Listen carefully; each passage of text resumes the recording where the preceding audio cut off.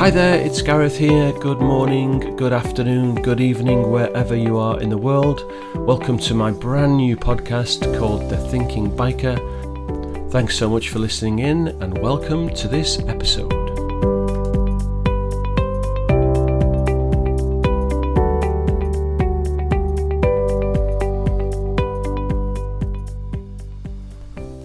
Hi there, it's Gareth here again, and I'd just like to welcome you to my brand new podcast, The Thinking Biker.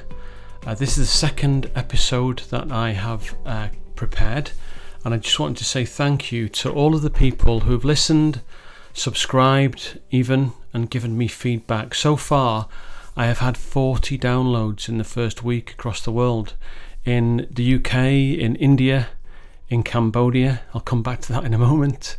From Spain, from the Netherlands, from the USA, and 4 other countries, which I don't know what they are, but that's really intriguing and interesting. So thank you from here to everybody who has connected to my podcast and listened in.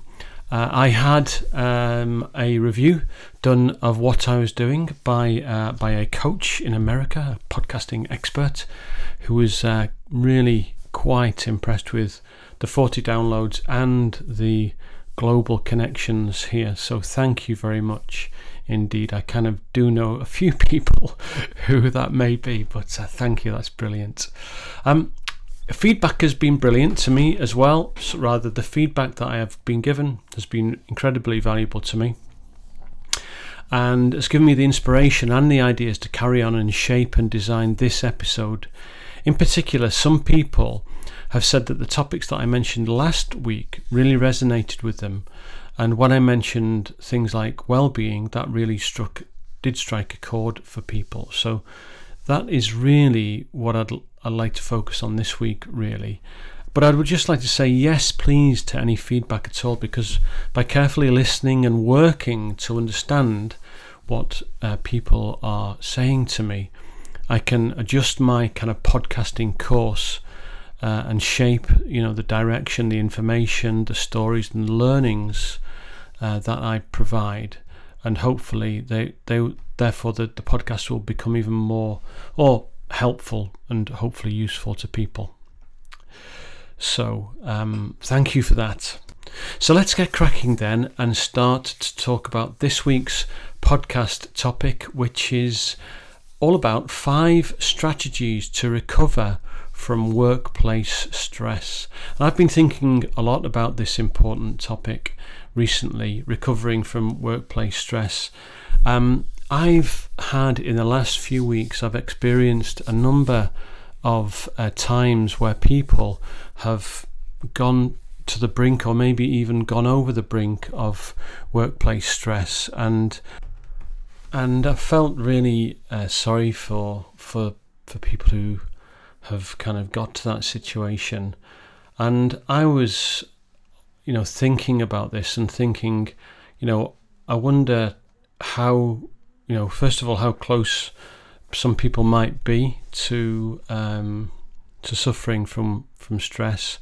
And then secondly, I was thinking about what can I do to perhaps share some of the knowledge or insights that I've got that might be helpful to others. So hence the concept of this particular podcast, really. The one thing that I do to actually de-stress is to do motorcycling, and the thing about my biking is that it does a number of things for me. First of all, it kind of detaches me from a little bit of reality, because it's impossible to think about anything other than riding the motorcycle when you're on it. And it really does give me that kind of psychological break or detachment from my work if I'm riding my bike home from work or to work as well. The other thing that it does, it gives me just a break. It breaks the thought process and the flow of work, and it gives me something else to do which I enjoy, which I think is slightly different than detachment, but is just as important. It's a very personalised experience on a bike as well. You know, it's not for everybody. I completely understand that, and but it has been for me since I was 16, and has always, since day one, always been that incredible experience for me, where, you know, it provides 100% of if you like, environmental stimulation, because, you know, you've got the wind in your face, you're travelling, there's the open road in front of you. It's a bit of an adventure, really, and it just takes you to different places physically and kind of spiritually as well, whereas you wouldn't have those experiences if you hadn't got on the bike. So for me, it does everything for me, and it really does help me to de-stress, and it always has done.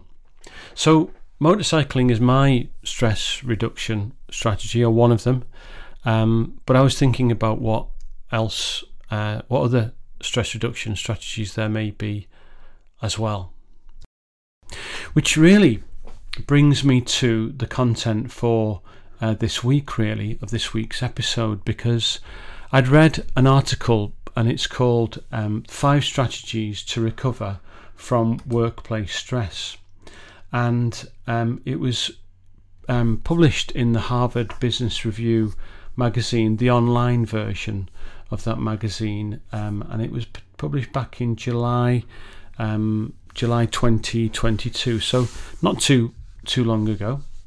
And what caught my eye about this was initially was that it was written by 4 people. Now, most Harvard Business Review articles, from what I've learned anyway over the years, tend to be written by 1, 2, or possibly 3 authors, but this one was written by 4 authors, and they were very esteemed at that.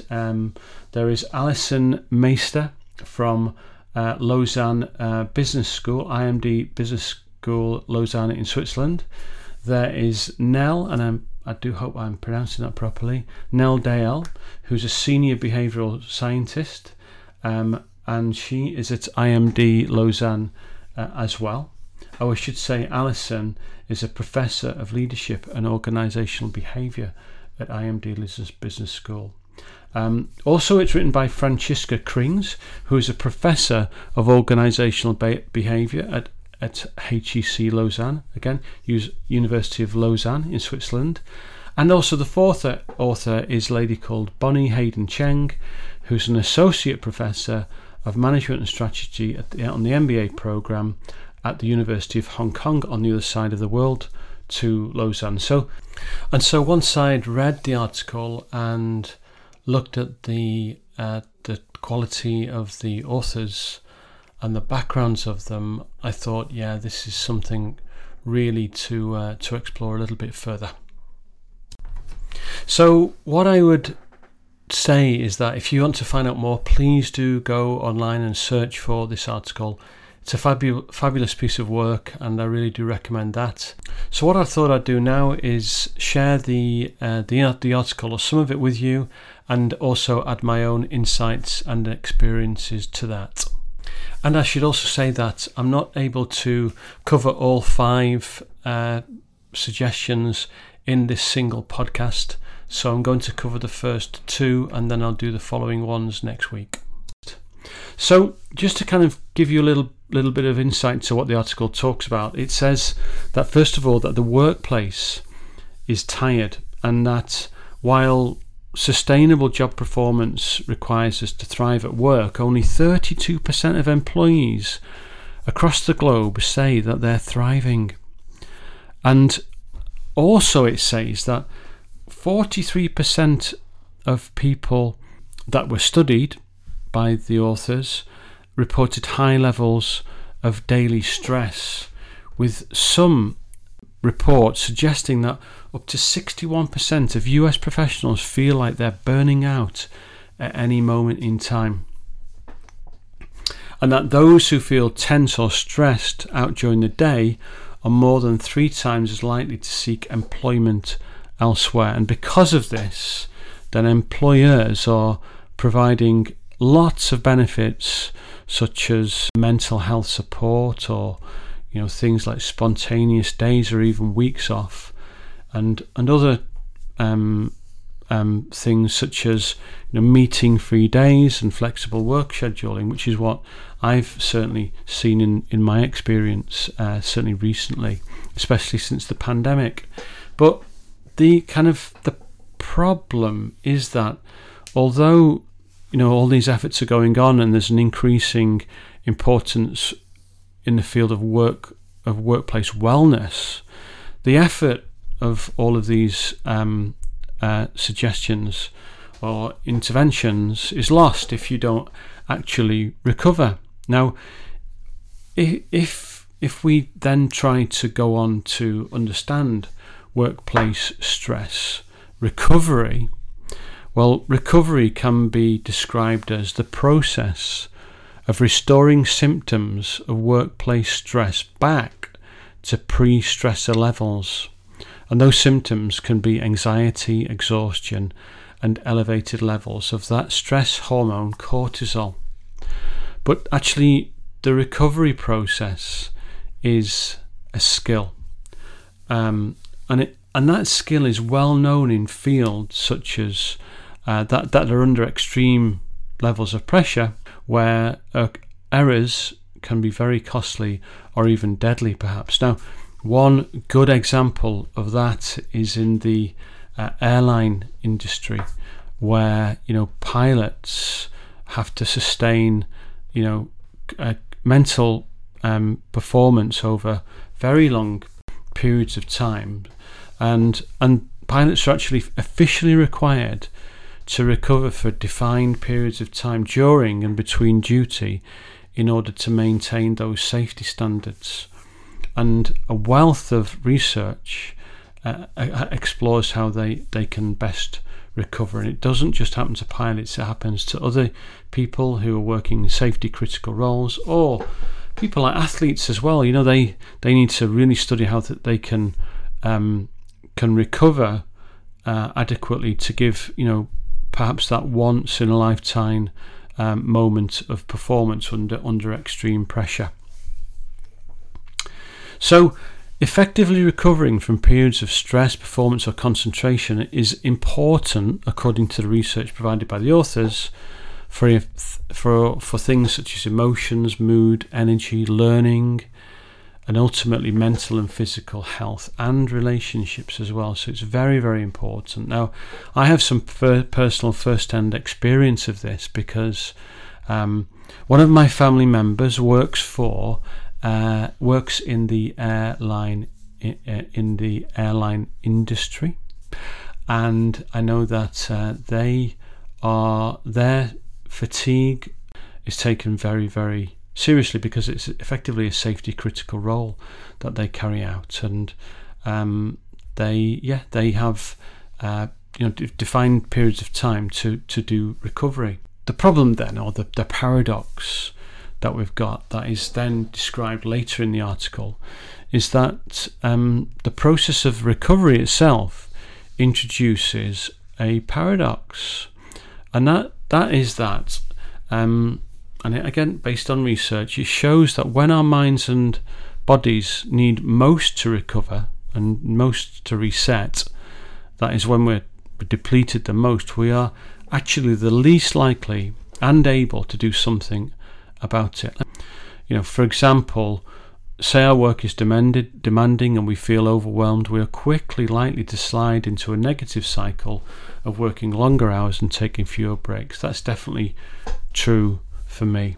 And during those times, we can eat less healthily, we take on board less water, so our energy levels are being depleted, and we are less likely to go out and relax or engage in exercise, so we are less likely to recover, and the next day starts again, and we can go into this never-ending downward spiral where we get into this constant state of fatigue.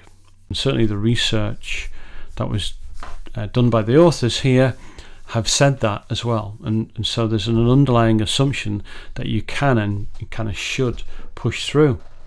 But the best way to overcome this paradox is to learn and to devise a recovery plan. And it's important to note that, what works for one person doesn't necessarily work for another, and it's not quite as intuitive as we tend to think.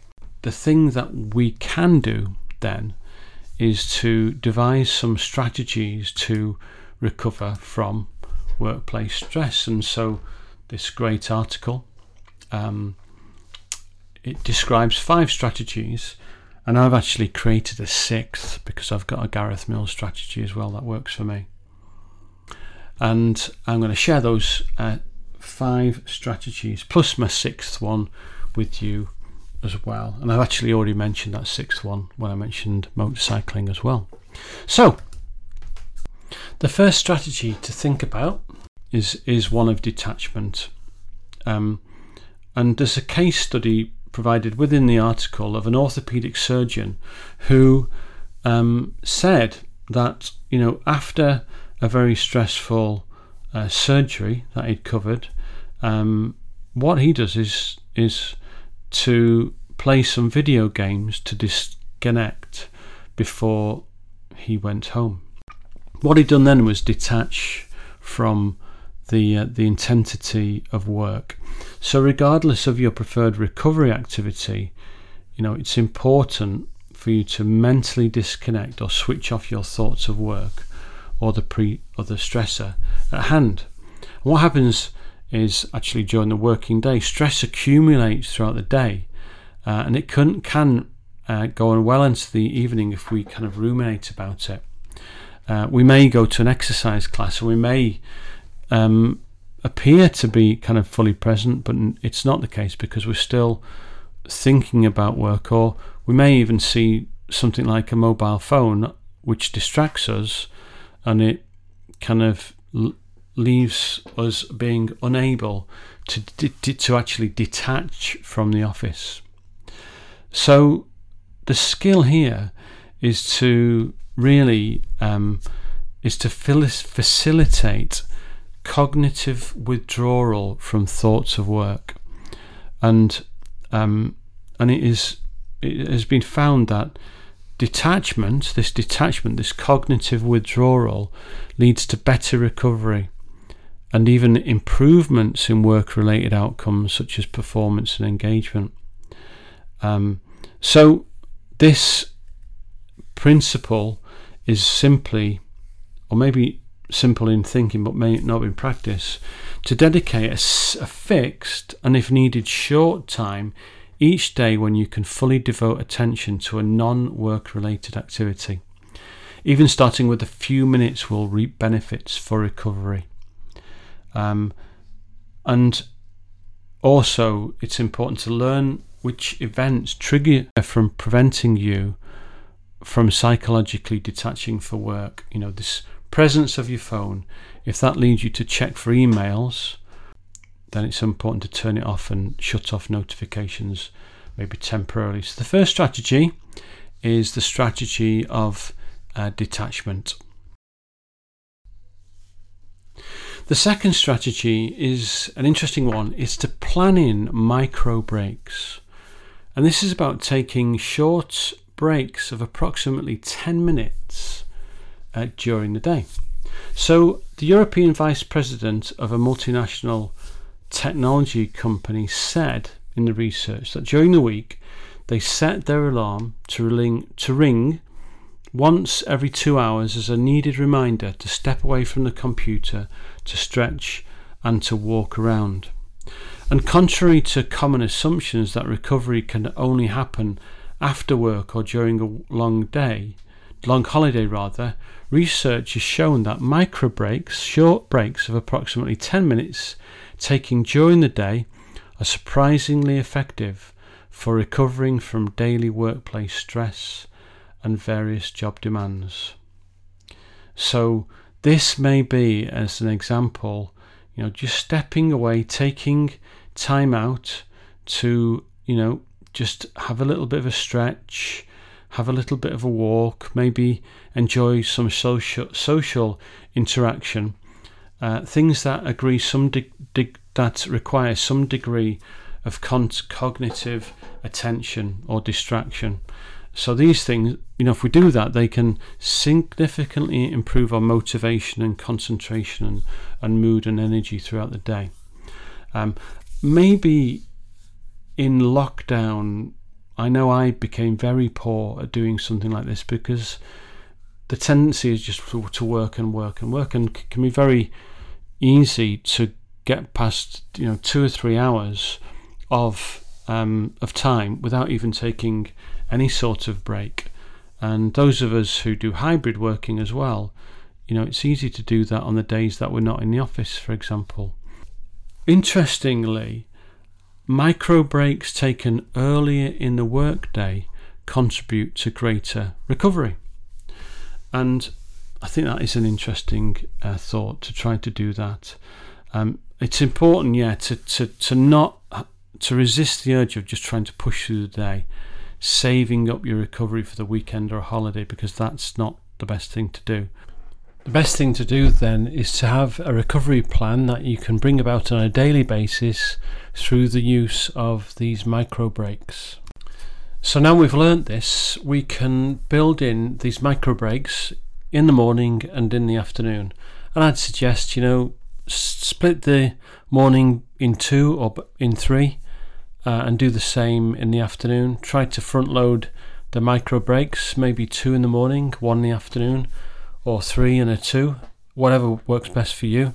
And then we can maximise the use of these breaks, which will give us the greatest chance of stress recovery in this strategy number 2. Okay, so I'm going to pause the podcast at that point and talk next week about the remaining 2 strategies for reducing workplace stress, because if I share those now, the podcast will probably just go on a bit too long. So just to kind of summarize really, and maybe bring back a little bit back to the connection that I see to motorcycling as well. The benefits of devising and making an intentional recovery plan are very clear. Recovery and planning for recovery and making it happen can sustain our energy, our well-being, bring positive moods and motivation, and boost our mental and physical performance and our overall satisfaction with life.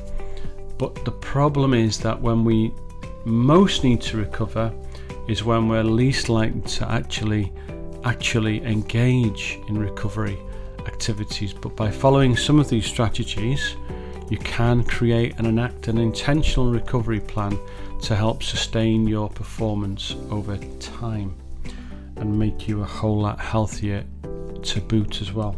So next week I shall talk about the next 2 strategies that are covered in the article, and I will also share my 6th or 3rd for next week, but 6th overall strategy that does actually work for me. So I hope all of that is helpful. I shall sign off for now. It's wonderful to have you listening. I hope that was all okay, and I'll look forward to sharing the next half of this particular topic next week, and I'll see you then. Thanks a lot. Bye bye.